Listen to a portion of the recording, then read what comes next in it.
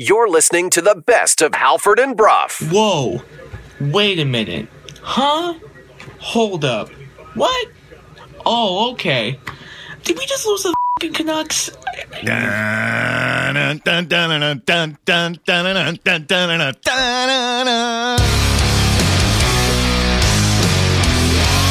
You're listening to Halford and Brough.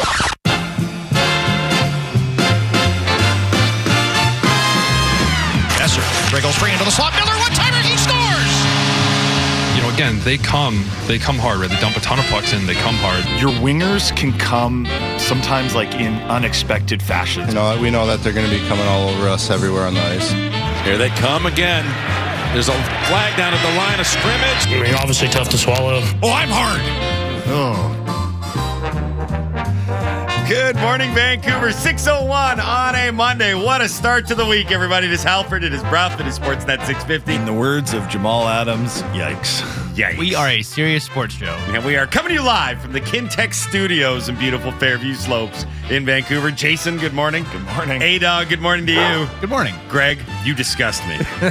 Good morning, I guess. Halford and Brough of the Morning is brought to you by the Dilawri family of Acura dealers. For now, experience the Dilawri difference today by visiting your nearest Dilawri Acura dealer today. I mentioned we are coming to you live from the Kintech Studios in rainy Vancouver.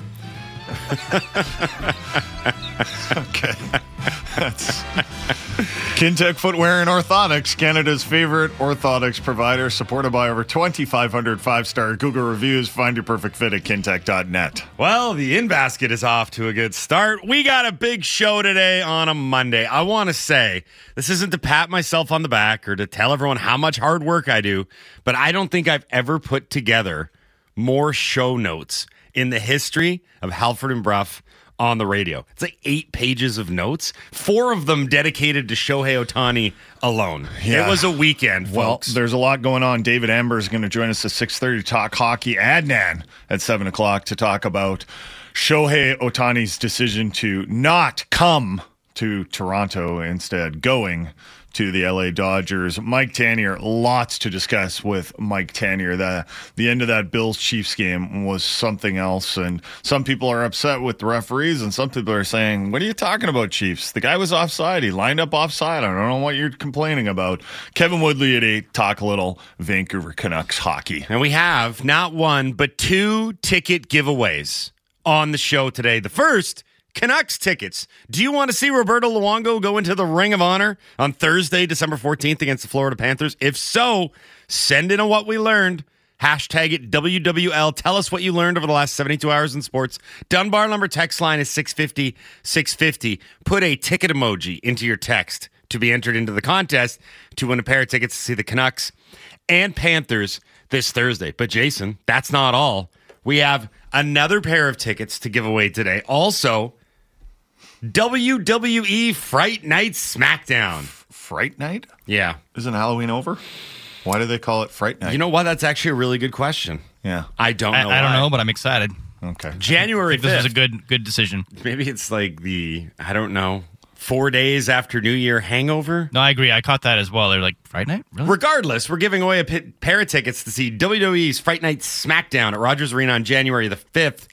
For that one, we're going to send in a flex emoji as I do it on screen right now for the dozens of watchers and viewers of the live stream. It's a flex emoji. Hashtag WWL. What did you learn over the last 72 hours in sports if you want to go see SmackDown in January? We're working out. Sorry? The flex, you've been working out. Yeah, I've been lifting. Working in reverse. 8 o'clock, Kevin Woodley. 7:30, Mike Tanier. 7 o'clock, Adnan, the singular named Adnan Verk. And 6:30, David Amber will be joining us on the program. We're off to a great start. Let's keep it rolling. Laddie, let's tell everybody what happened. Hey, did you guys see the game last night? No. What happened? I missed all the action because I was... We know how busy your life can be. What happened? Missed that? You missed that? What happened? What happened is brought to you by the BC Construction Safety Alliance, making safety simpler by giving construction companies the best in tools, resources, and safety training. Visit them on the internet at bccsa.ca. On Saturday night at Rogers Arena, the Canucks won their 2nd consecutive game in the row. The Carolina Hurricanes lost their 4th in a row. They're falling apart at the seams. Elias Pettersson scored the go-ahead goal early in the 3rd period, and the Vancouver Canucks defeated the Carolina Hurricanes 4-3 at Rogers on Saturday night. Okay, the Vancouver Canucks have played 28 games this season. They have won 18 of them. That's good. 18 of them, including 17 of those 18, have come in regulation, which I think is especially impressive. And Saturday's win over Carolina was one of the more impressive. Unlike their start against Minnesota on Thursday, the Canucks controlled the game early. And though they let the Canes hang around and couldn't protect a 2-goal lead, Elias Pettersson, he showed up when they needed him the most. He was the hero. The Canucks needed a hero in the third period, and they got one from Elias Pettersson. Petey was the game's first star, notching the game winner on a sneaky wraparound goal that took a lot of skill to pull off. Yep. Plus, he had a couple of assists on goals by Sam Lafferty and Ilya Mikheyev. It's a great sign. It was a great sign because the Canucks have needed Petey to start playing at a higher level. He wasn't on the lowest level possible, but he wasn't on the highest level. I'm still not sure if he's there yet, but I thought this quote was telling. He said afterwards, and this was in a piece that IMAC wrote, he said, listen, I'm always trying to be the best version or best player I can be every game. Honestly, sometimes it's not going the way you want. It's just always trying to find your way back to the groove. And that's what we've all been watching Petey and thinking, whether it's injury or confidence or a combination of the two. He just wasn't in the groove. And we know that groove when we see it because we have seen it. And hopefully this is a sign of better things to come. I really, everyone's going to talk about the wraparound goal, and rightly so. It was a nice goal, and it was the winner. But I really liked his assist on Mikheyev's goal. That was the goal that made it 2-0 Vancouver because Petey got the puck, and he moved his feet to make a play. He beat Brett Pesce, who's a pretty good defenseman, and then fed Mikheyev for the tap-in front of the goal. I don't know what the Carolina defenseman who was supposed to be marking Mikheyev was doing. He was just kind of standing there, maybe take a stick, but it's a type of defending. You know what? And that's maybe why Carolina is not very happy with its play right now. But thankfully he didn't. Mikheyev was able to get the puck and put it in. And, overall, it was a really entertaining game. But I liked that game a lot more than, and obviously the end because the Canucks won, but everyone was saying the New Jersey game was so entertaining. I was like, not for me. That looked like Bruce Boudreau hockey. I've seen it before. I don't want to see it again, ever again. The Canucks were better against Carolina. It was an impressive win.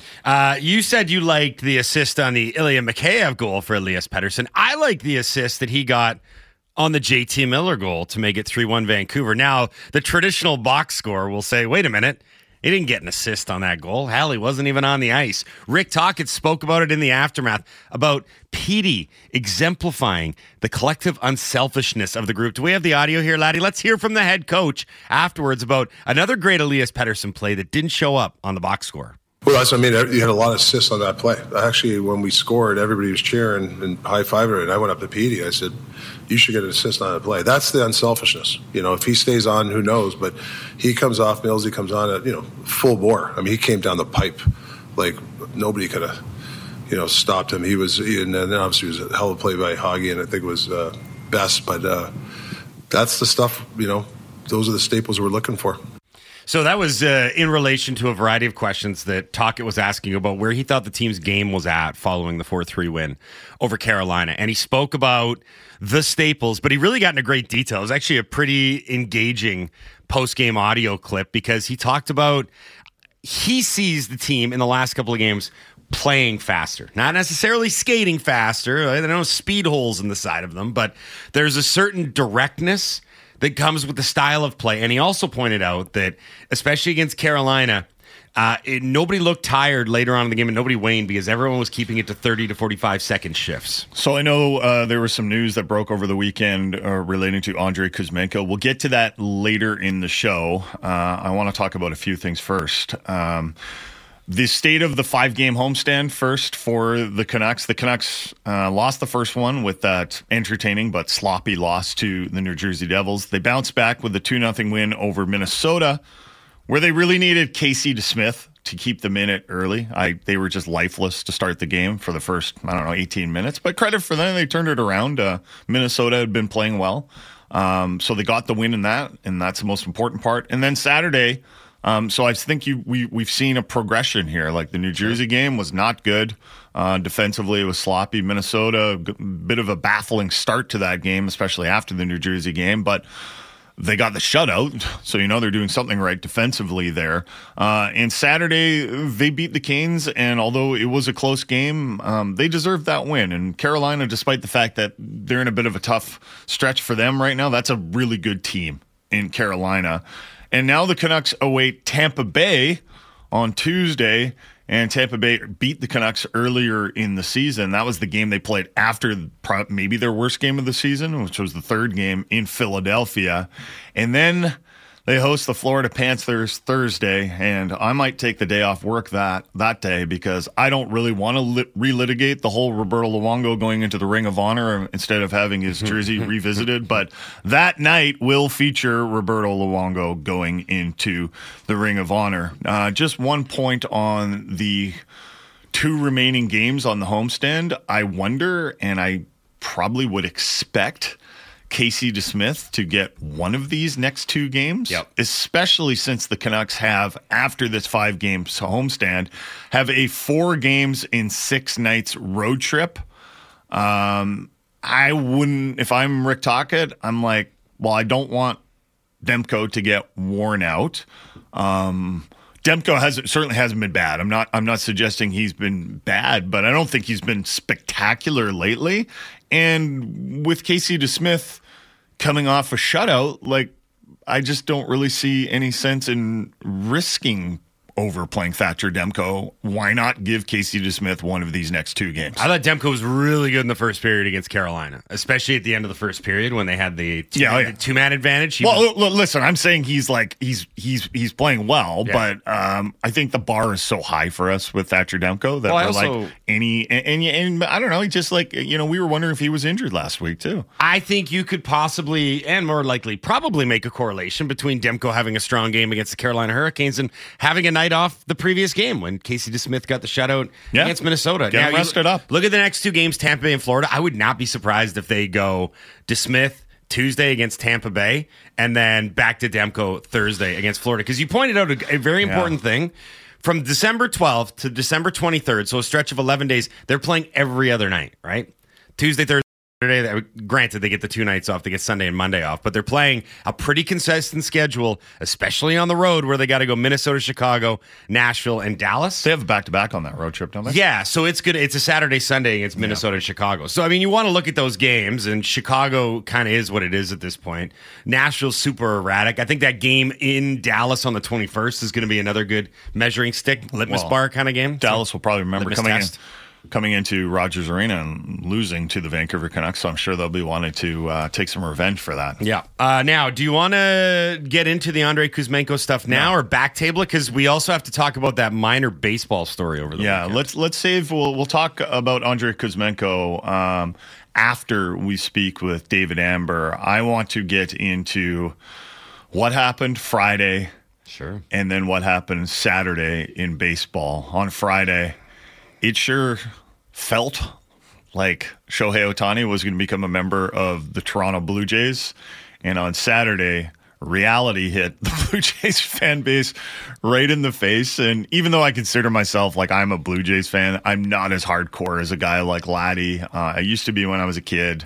For whatever reason, I'm not as hardcore anymore. So I have to admit, on Saturday, I was having a pretty good chuckle at how it all played out because it was very Toronto sports. Okay, so how did it play out, you may be asking? I'm going to try and go through this as quickly as possible without sounding like Mr. Testaverde from Saved by the Bell. Let's not bury the lead. Let's start with the big news that Shohei Ohtani is a member of the Los Angeles Dodgers. The 2-time AL MVP announced via Instagram on Saturday that he was on his way to the Doyers. The deal is for 10 years, and this is not a typo, $700 million. $700 million for Shohei Ohtani to join the Dodgers. So, what happened? How did we get here? Why is Laddie crying right now? Okay, so what happened first? The flight. late Thursday. So when we got on the air on Friday, we had word that there was some sort of flight going from John Wayne Airport in Anaheim directly to Toronto. Not a common flight pattern, not a common flight path. So people started tracking that one, thinking that, hey, maybe it's Shohei Ohtani on his way to Toronto. Then the sushi reservation. This one also happened when we were on the air on Friday. A Canadian opera singer by the name of Clarence Fraser. I have no idea, but it seems perfect and befitting for this story that a Canadian opera singer became an MLB insider. He threw out there on Twitter that Yusei Kikuchi, a good friend of Shohei Ohtani's, had bought out an entire high-end sushi restaurant near Rogers Center for a celebratory dinner. Again, you want to connect the dots? Shohei's totally coming to Toronto. Then there were a pair of actual bona fide media reports out there. The first was MLB Network's John Morosi, who said that sources had confirmed to him that Ohtani was on his way to Toronto. Then a Southern California-based member of the Baseball Writers Association of America, J.P. Hoornstra, put it out on Twitter that Ohtani had chosen the Blue Jays and that he had turned down the Dodgers. So at this point, there was word of press conferences, like within our company too. Like we were kind of like I remember like our chat. Yes. We were like, are we gonna? Blair and Barker jumped on. Yeah, like are we gonna have the Ohtani presser live on 650? Obviously, we have to, right? This is about Friday afternoon ish. Mm-hmm. Everything looks like Ohtani, oh my God, is coming to Toronto. And then things started to fall apart. The flight from John Wayne Airport that was supposed to have Shohei Ohtani on it, that wasn't him. It was actually Santa. It was the dude from Dragon's Den. Oh, okay. Sorry. Robert Herjavec. Thought it was Santa. So that was a bit of a Imagine downer. him getting off that plane like, hello, There everybody. were rumors actually before it landed that it was him. Yes. Because the plane's call letters had his initials in it. It was RH Okay. it ended with. But So then- there was actually rumors going around already saying, hey, it could actually be this guy, not Ohtani. But then I think in an important moment for journalism over the weekend, the story got verified when the human being actually stepped off the plane and they said, that's not Shohei Ohtani. Yeah, and then they were like, we can run with this. So that's the first where the screw started to turn a little bit. Then John Morosi retracted his earlier report that Shohei Ohtani was on his way to Toronto.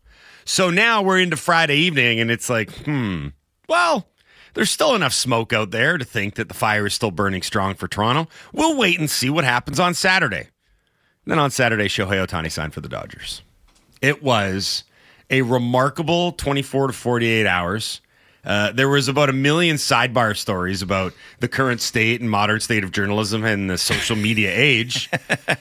a lot of thoughts put out there. Listen, I just want to put out a 10-tweet thread here about the state of journalism. Do you give any staples to the fact that people think this was all put on by Shohei Ohtani's agency? I really have to wonder if the Jays ever had a chance here. And I would love to know exactly who John Morosi's sources were on this. And this is something that, unfortunately for John Morosi, he's going to have to wear probably for the rest of his career. Was it someone from the Ohtani camp or someone related to the Ohtani camp? Because the whole concern here, the overriding concern here from Blue Jays fans and media when we found out that the Jays were involved in the Ohtani sweepstakes was, is the Ohtani camp just using them? What did you refer to them as? Yes. A stalking horse. Yes, capital right? yes. Yeah. Capital Y with the yes. Like I said that on the with air. Y. You guys asked me about it. I said I'm just worried that they're using the Jays. Because everyone, listen, now that he's signed with the Dodgers, everyone's like, yeah, that makes sense. Like he wants to stay on the West Coast, L.A., close. Stuff's already there. The closest you can get to Japan, and the Dodgers have been, interested in signing Ohtani for a long, long time. Like ever since he's been in North America, actually probably before then, right? And they have the resources, they have the money. They're a good team, which allows him to go to a place like they're certainly proven winners. And if that's what Ohtani wants, then it's going to make sense. And like maybe what they needed was just one team with deep pockets and big aspirations to bid up this contract for Ohtani. I mean, I think the biggest and most accurate takeaway from this is that we're always going to have more questions than answers with this saga. Because I don't think, call me crazy, but I don't think Shohei Ohtani is going to conduct a press conference in which he answers all of these very, very pressing questions about what happened with Toronto.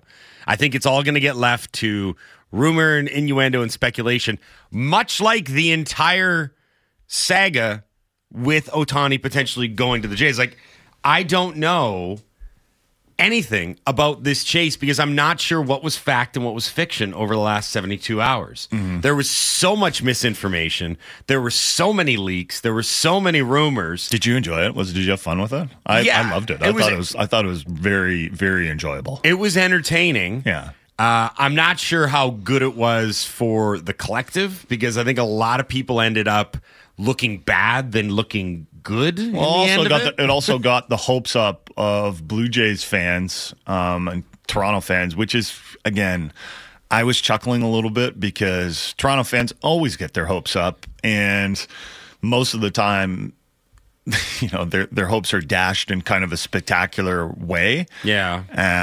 So I don't know. I kind of found it funny, but it was. I don't know. I know what you're saying about. Whether or not it was okay, just hold on a second. Overall. If it's the end game... I wonder how the Blue Jays are going to pivot here. I really do. If the end game, and this is the end game, is that one of the highest spending, most lucrative, richest organizations in baseball got the best player, it's kind of a downer. To be honest, Ohtani going to the Dodgers was the least interesting part of this whole saga to me. For sure. No. That's a very good point. The Dodgers already had Mookie Betts and Clayton Kershaw. And they've been gearing it for 2 years to sign Ohtani, it feels like. We all saw this coming. He left the small media market of Los Angeles to join a big market team in Los Angeles. So how are the Blue Jays going to pivot, Laddie? You said that you've got something on this. What do you got? Blair and Barker were on. They had a special episode to talk about the Ohtani sweepstakes. And then once the news came down that Ohtani wasn't signing with the Jays, it kind of pivoted to where do they go next? What's the Jays' options in this offseason? Now that Soto's gone, Ohtani's off the board, what do the Jays do next? You got to start making decisions here and start making them Blue Jays. And that, for me, is the intriguing part of all this. I think a lot of options are on the table. I know that they would love to entertain the possibility of moving George Springer. This team needs more power in the middle of the order. It needs more power if it's from the left side, so much the better. And they're in a position right now where they would move anything, probably other than Bo and Vladdy and one of their starting pitchers to get that. So we'll see what the Jays have to do over the rest of the offseason. They're probably going to go on a bit of the back burner for our show. Unless they pull something crazy off. Yeah, they are. Sorry. That's a real bummer. There's already Bellinger rumors. Oh, great. Cody Bellinger's girlfriend posted a picture of the CN Tower on her Instagram. Oh, yeah. When are they flying out? We'll track that flight. We're going to talk to David Amber next. We'll talk about the Edmonton Oilers, who are doing that thing that we all knew they could, but weren't sure they were going to. They have now won 7 straight games. They are back to NHL 500. They were all the way down at 5-12-1 after that loss in Carolina. Maybe Carolina is the place where you go and have rock bottom. The Edmonton Oilers had rock bottom in Carolina. Remember when Elias Pettersson had rock bottom in Carolina a few years ago? Maybe that's what happens. Edmonton has since won 7 in a row. They are now 12-12-1. Still, I believe, out of the playoff picture, but I think we're all looking at this team now and going, yeah, they're probably going to make the playoffs. So we'll talk to David Amber about the Edmonton Oilers. I also want to talk to David Amber about hitting from behind. Is there any consistency in these calls anymore? No. It was a rough weekend for the NHL. I remember playing minor hockey long time ago, and there were a spate of really bad injuries of, unfortunately, kids getting paralyzed because there were hits from behind. And they had a crackdown on hitting from behind. And that's why we all have in minor hockey, you have the stop sign on the back of your jersey. That all started when I was playing minor hockey a long time ago. And there was just absolutely no gray area. if there was a hit from behind, it didn't matter if the guy had turned. It didn't matter if he shoulder checked first. But if there was a hit from behind, close to the boards or even away from the boards, you were out of the game. Yep. You were gone. They cracked down, and the NHL, I wonder, I'm not saying they should do something like that. I'm definitely not saying that. But there's an inconsistency with hitting from behind along the boards. Sometimes it's like, you're out of the game, right? 5-minute major. And sometimes it's like nothing at all. And that kind of all boiled over in a game between the Florida Panthers and the Columbus Blue Jackets. And Erica Branson finally went like, I've had enough of this. Yep. I'm going to get hit from behind. You know what? I'm going to take care of business myself. You're listening to the best of Halford and Brough. You're listening to the best of Halford and Brough.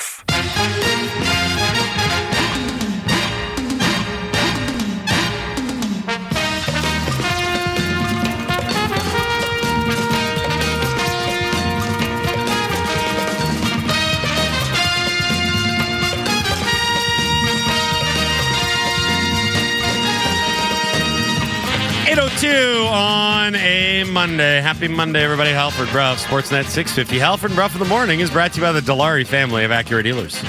Experience the Dilawri difference today by visiting your nearest Dilawri Acura dealer today. We are in hour 3 of the program. Hour 3 is brought to you by Campbell & Pound, real estate appraisers. Trust the expertise of Campbell & Pound. Visit them on the internet at campbell-pound.com today. We are coming to you live from the Kintec studio. Kintec Footwear and Orthotics, Canada's favorite orthotics provider, supported by over 2,500 5-star Google reviews. Find your perfect fit at kintec.net. To the phone lines we go. He is a presentation of White Rock Hyundai. That's Hyundai. Get the pronunciation right, folks. White Rock Hyundai. Joining us now, Kevin Woodley, NHL.com, In Goal Magazine, here on the Halford and Brough Show on Sportsnet 650. What up, Kev? How you doing? I'm good. My work here is done. Everybody can pronounce it now. Yeah, that was the only pronunciation I ever got right from the beginning. Usually I mangle it, and then sometimes I correct it, sometimes I don't. But this one I got right. You know what? Are we gonna avoid? I'm looking at Brough right now. Are we gonna avoid the obvious conversation here? We only get to talk to Woodley once this week. You can have it if you want. Thursday night, Roberto Luongo, Ring of Honor. Are you ready to relitigate? You guys just want to talk the whole time about this, I can tell. Yeah. Do you want to start relitigating it now? Do you want to wait for a couple minutes? How do you want to go about this? It's going to look, we may as well address the elephant in the room or on the ice or wherever he's going to be. It's obviously awkward. It's obviously weird. It's obviously, I don't want to say a slap in the face because it's not, but just work me through this, Kev. Help me with this one. Where are you on this whole debate that is going to be raging inevitably as we get closer to Thursday? I don't know. I just keep looking at all these. Like, they've done a nice job of promoting Thursday on social media, and yeah, there's merch that comes with it, hoodies and bobbleheads and things to sell. But every time I see the numbers and what they post, I'm like, yeah, this all kind of screams hanging in the rafters. So, that's kind of where I'm at, right? Like, nothing's changed, and you can say that he wanted out, that he asked for a trade. There's another jersey hanging in the rafters of a guy who asked for a trade a lot more pointedly and did a lot more sort of, like, it actually predates me, but if I'm not mistaken, held out to get it. That's correct. The reality is Roberto Luongo was shopping or was talking about looking at property here in Vancouver before Torts sat him out for the quote-unquote outdoor game, the Heritage Classic, and that was kind of the straw that broke the camel's back, and new agent had a deal facilitated within days. And maybe it just needed to happen because there was always going to be another Heritage Classic moment waiting to happen for him here in Vancouver. But when you add all he did on the ice to the Olympic gold, like, I know it's not a Canucks thing, but it's in that building, right? Like, it happened here. It was a huge moment, and that was him. It's just hard for me not to feel like, hey, and I'm biased, but it's hard for me to feel like it shouldn't go up into the rafters. And, hey, if you want to make the Kirk McLean argument, especially considering what he's meant since '94 to this team as well, like as an ambassador and all the amazing things that Kirk does, man, put them both up there. I got no problem with it. If you're going to retire the number, retire the number. So, I mean, you got Casey DeSmith's worn his whole career. He's obviously not putting it on when he gets here. I don't see anybody else doing it in the future either. So, hang the bloody thing in the rafters. Do you think the Canucks are going to be able to, I guess, focus the conversation where they want it? And that is to actually honor Roberto Luongo. I mean, it is the Ring of Honor. There are some pretty good players in that Ring of Honor. Do you think we're going to be able to have like kind of a pure conversation about this without, in the back of our minds going, should be retired, because that's the problem with having like a lower tier of honor. You know what I mean? Like the top tier of honor is getting your number retired. And then the Ring of Honor, it's kind of like, it's great for certain guys to get into the Ring of Honor. But in the back of our minds, when a guy like Luongo, who's first ballot Hall of Famer, doesn't get in the Hall of Fame, that's where it ends for me. Are the Canucks going to be able to pull this off, or is this going to be awkward the whole time?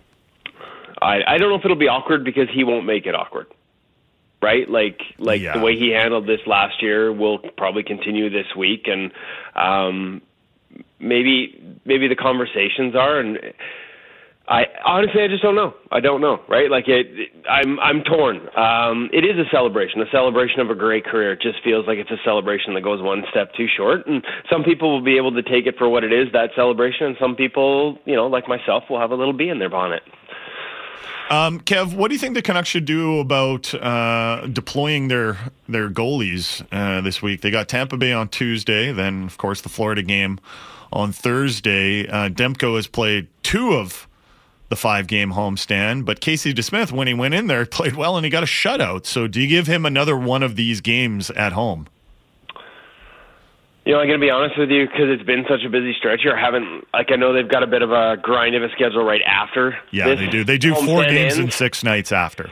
Yeah, exactly. So I think you save it for then. I think, in part given the stature of the teams coming in, and listen, Tampa's middling right now, and everybody will be like, they didn't have their goaltender, but the reality is they've sort of dropped into a bottom third defensive team as well over the last 2 years. So the team that leans heavily on its goaltender, and Vasi's just sort of trying to find his legs a little bit here. But Florida's a wagon, right? So one of the few teams in the NHL with better underlying defensive numbers than the Vancouver Canucks. So these are kind of big games. Finally won back-to-back consecutive games here, the first time since mid-November. It feels like they need to get on a bit of a roll, and you're going to need Casey for that road trip. So I would suspect it's Thatcher both here. What do you think of what's going on in Tampa Bay? I can't get a handle on this team because they are very inconsistent. And I think they've just bled talent, right? Like, that's what happens when you win, and the salary cap. Like, you just keep having pieces knocked off around the edges, and so you rely more on singular brilliance, the singular brilliance of a Nikita Kucherov. They're still flirting with a top 10 team offensively, but it's in their own end, and that's the other part of this, right? Like, it's hard to get guys to defend hard playing the same way year in and year out. Like, that's what's amazing about the job John Cooper has done. As that personnel changes, they need more of it. I know the narrative is Andrei Vasilevsky is the greatest goaltender in the world. Hell, we were probably the first ones at In Goal to say, I think this guy's the greatest goaltender in the world. It was a long time ago, pre-Cups. But the reality is, to win, you need more than that. And when they won their Cups, they were an elite defensive team as well, and that's kind of eroded. And, part of it is just personnel, as I mentioned, but part of it is it's really hard to get even the guys that stick around to grind for 82 when you played as much hockey as they have, to buy into what it takes. And I think, this is a term that used to get loved and hated around Vancouver, but I think to a certain degree defensively, teams like that, there is a bit of a switch to flip. Hey, we can get away with this for this long, and now it's time to play like that, because we know that's what it takes defensively to win in the postseason. So, Kev, right now, who would you say is the best goalie in the world? In the world? Oh, man. I feel like you would have like kind of like a power rankings that you check every day on this sort of thing. I don't. Someone asked me about a raw save percentage the other day, and I'm like, I don't even look at that anymore. Like, what's a raw save percentage? What the hell are we talking about here? To me, this is a conversation that includes Thatcher Demko, includes Andrei Vasilevsky still holds the title until somebody takes it away from him. Just in part, it's not just the performance. Like, even last year I talked about, they slipped significantly defensively. The year before that, they slipped significantly defensively. There's a reason the sort of cup runs end. And Andre was the reason that nobody noticed those things in terms of the slippage defensively and what they give up. So, and then the workload, right? Like what he's done over the past number of years, and I realize I'm saying this right after back surgery and maybe finally some questions about whether he'll be able to do this for this much longer. But it's still him just based on pedigree. And, you know, there's a number of guys that sort of knocking on that door. There's the Russians, there's Shesterkin, there's Sorokin, there's Demko, a handful of American greats. And then you see Saros is heating up again, as he always tends to do as we get later in the season. And I think he'll be in the Vezina conversation. So for me, Saros is a guy that should have been a Vezina finalist last year and can probably challenge to be a big part of this conversation for the best goalie in the world. It's weird. It's not as deep a conversation as it used to be, and yet there's less certainty at the top of it. You know, it's funny when we talk, you mentioned the American goaltending there, and we talk about, well, there's Demko, and there's Hellebuck, and there's all these guys, Ottinger. Do we now have to, start mentioning that Jonathan Quick is back in the mix? Because I can't believe this. He's 37 years old. He's 8-0-1. He's playing a lot. He's the Joe Flacco of the NHL. It's crazy. And he did it again last night against the Kings in what was a very emotional game for him. And, the Rangers have been a wagon. They've been really good. But this Jonathan Quick story, it's actually pretty cool. I don't love the guy, but it's a cool story. Yeah, no, hey, listen, and this is one, I always like to pull out the back padding machine when I get the odd thing right. This is one I got wrong, like big time. I thought that was a mistake. They got such good minutes out of Yaroslav Halak, especially in the second half of last season, and there was just nothing about Quick's performances statistically over the past 2 years that said this was coming, right? Even when he went to Vegas and won a cup, they kept sort of going through goaltenders, and the next man up wasn't Jonathan Quick. Even if Aiden Hill had gotten hurt, my information is if they could have held his body together with bailing wire, they would have gone to Logan Thompson ahead of Quick. And this is a goalie coach in Sean Burke in Vegas that has similar philosophies to what Benoit Lair, because he learned them from him. Benoit Lair teaches in New York. And I thought, well, it didn't work with Sean. It hasn't worked for a couple of years. What says it's going to work here? And, when I watched him play ahead of their visit here, I did notice. He was no longer the crazy, super hyper-aggressive Jonathan Quick. They'd back that off in L.A., and that's where the process started. But it seems to have taken even another step here with the New York Rangers. I watched a couple games, and the most aggressive I saw him, and it was rarely at that, was the heels at the edge of his crease. And so he thinks the game at a really high level. He still can do it physically. It's just, does he put himself in a position to make things simple? And right now he is. And full marks to him. Talk to him a little bit about what this meant to be back playing for a team he grew up cheering for. And it is a great story, and I'm sort of glad it happened. I'm glad I was wrong on this one. And to be honest, he's he's actually outperforming on a per-shot basis a guy that I just sort of included in the best goalie in the world, mixing Igor Shesterkin. So it's a hell of a story. We're speaking to Kevin Woodley here on the Halford and Brough Show on Sportsnet 650. Kevin is a presentation of White Rock Hyundai. Visit the showroom on King George in White Rock or whiterockhyundai.com. We talked a lot last week in the aftermath of the Board of Governors meetings in Seattle about international competition, because it looks as though we're getting closer and closer to having what the NHL's plans are going to be, and then the hopefully Olympic participation as well. If you had to pick a starting goalie for Team Canada right now, this day of our Lord, December 11th, 2023, who is the number one Canadian netminder right now? What if I told you, amidst all the consternation about Canadian netminding, that there are 3 in the top 10 of goals saved above expected on ClearSight Analytics list right now? And I'd be happy. The top 2 are both Canadian, because Demko slipped out of that role in these last few games where they're not giving up shots, but still just enough quality for the goals to go in. So you're not sort of piling up the goals saved above expected. Demko's actually slipped behind these 2. Number 1 is Jordan Binnington, who is no longer trying to get his face punched in, but actually just focused on stopping pucks in St. Louis. And I should add, has done that quite well since he won the Cup. Yeah. The narrative that's bad there surrounding the Blues isn't... the bad narrative is that they're good defensively. They're not, and they haven't been for a while, and Binnington's been really good.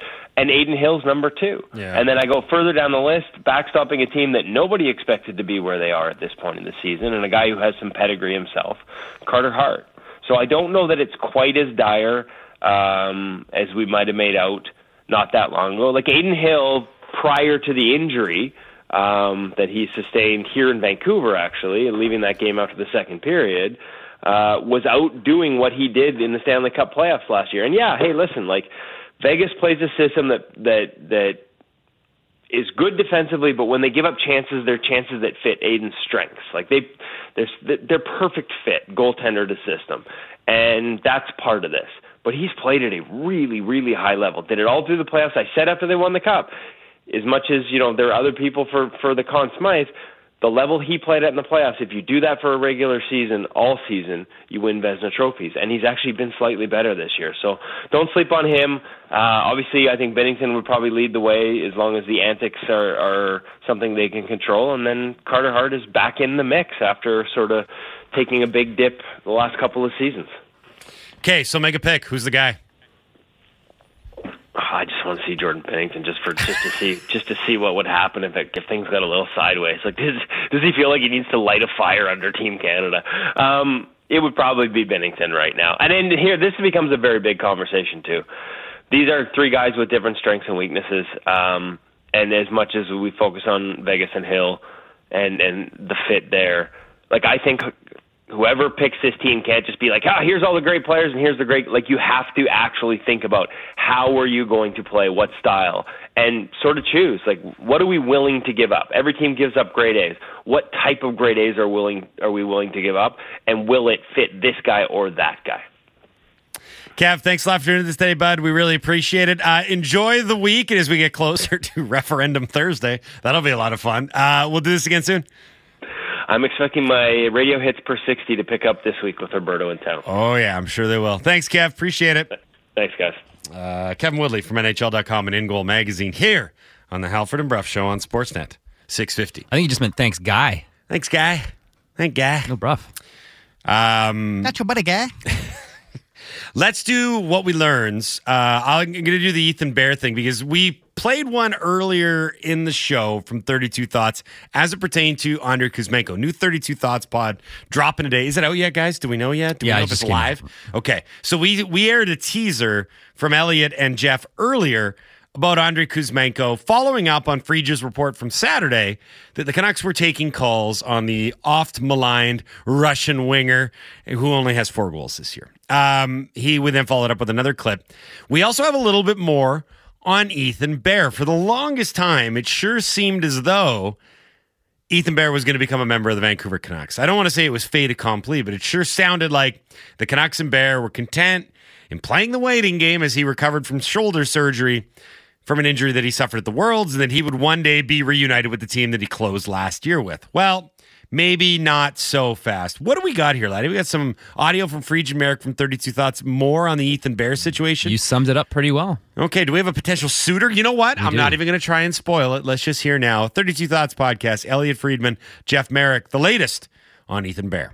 You know, I think it sounds like it's going to be Washington. It sounds like the Capitals are the team here. No 100% confirmation, but you know, there were a few teams that were in on Bear that pointed me in that direction, said they think that Washington has been aggressive. The other thing that they said is that they are, like, a bunch of teams are hoping to get Bear in for whatever they could this year and would then sign him to another contract in the summer. And, you know, Washington, it sounds like, is prepared to offer a little bit of term. So there's an advantage to Bear taking their offer now, as opposed to teams that'll say, hey, we'll sign you now and then we'll do something in the summer. Because I can understand Ethan Bear wanting a bit more security after what he's been through. Now, we'll find out if all of this turns out to be true, but that's what other teams suspect. So I think the Canucks, if they have a hesitancy of giving Ethan Bear term, I don't blame them one bit. because we don't know what he's going to look like returning from this injury. And the Canucks still have some huge decisions to make on the back end. We expect them to re-sign Filip Hronek, right? What the number is going to be, is it going to be a tough negotiation? It might be, but we expect them to be back. So you got Hronek and you got Hughes and you've got Soucy. Those are the only three guys that we can pretty much say, yeah, they'll be back next season. Mm-hmm. Like, Tyler Myers, a pending UFA, Nikita Zadorov, pending UFA, Ian Cole, pending UFA.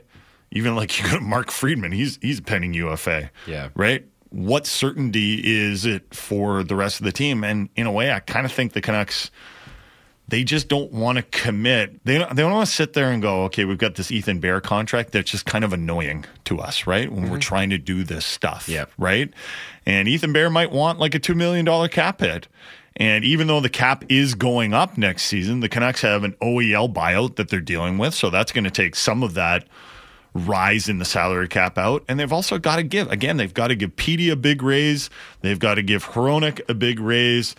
The more flexibility you have, the better for any team. And you might say, well, it's only like a small contract to Ethan Bear. It's like, yeah, but they all count. We've seen this.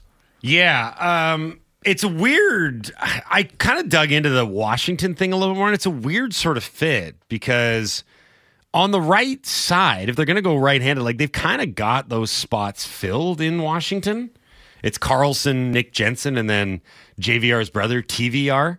And is TVR still in the league? Yeah, and he plays regularly, but I guess he can play both sides. I guess the bigger thing is if Washington did express interest in Bear when he was a healthy scratch in Carolina and they were ready to move him. Remember that? So Washington was one of the teams rumored to be interested. So I guess it's not hugely surprising, but Washington's kind of a middling team. I'm surprised that they would want to offer. Yeah, it is weird to me. It's weird to me. Right? I guess there's something there that maybe doesn't necessarily meet the eye, or maybe granted, I don't know a ton about the Washington Capitals blue line depth, but I do know that at first blush, it was kind of like, well, this isn't exactly like screaming out for a need for this team that's also kind of in this weird holding pattern. I guess if they're looking to stay in a quote unquote competitive window, bringing in a guy like Bear who can produce points. Right? I mean, he can give them something that maybe they're lacking on the back end. But as it pertains to the Vancouver Canucks, I've got enough faith in both pro scouting and Alvin's ability to make deals and make trades in this market that they can address what they either want or need in other ways than just signing Bear off the street. And maybe, again... It's weird having faith in the management to find guys, huh? I'm very happy kind of odd. I'm very happy with the work that they've done on the trade market for two reasons. One, you have to give them context that it's an incredibly difficult landscape to make a deal. The Vancouver Canucks, Patrick Alvin, Jim Rutherford, and everybody else represent, 60% of the trades that have gone on in the NHL this year? Close to it. So they get credit for that. They also get credit for the fact that a lot of the things that they have targeted and identified have been great. I think Lafferty was a good find. I liked all of the moves that they made in free agency, that they were sort of guys that fit what Tocchet wanted getting to Casey do. DeSmith. Casey DeSmith was a very nice move. And they've moved Ian Cole on a 1-year deal. They've moved pieces on the chessboard, right? Beauvillier out, Zadorov in. They've done a nice job. It's very competent management. So, and it's like a chessboard that has way too many pieces on it. Well, that's the problem. It's very difficult to move. There's not enough squares. There's too many horsies. All right, give us a mook out on that, what we learned. Get you what we learned into. Mook out that horse. A lot of animal noises. You're listening to the best of Halford and Brough.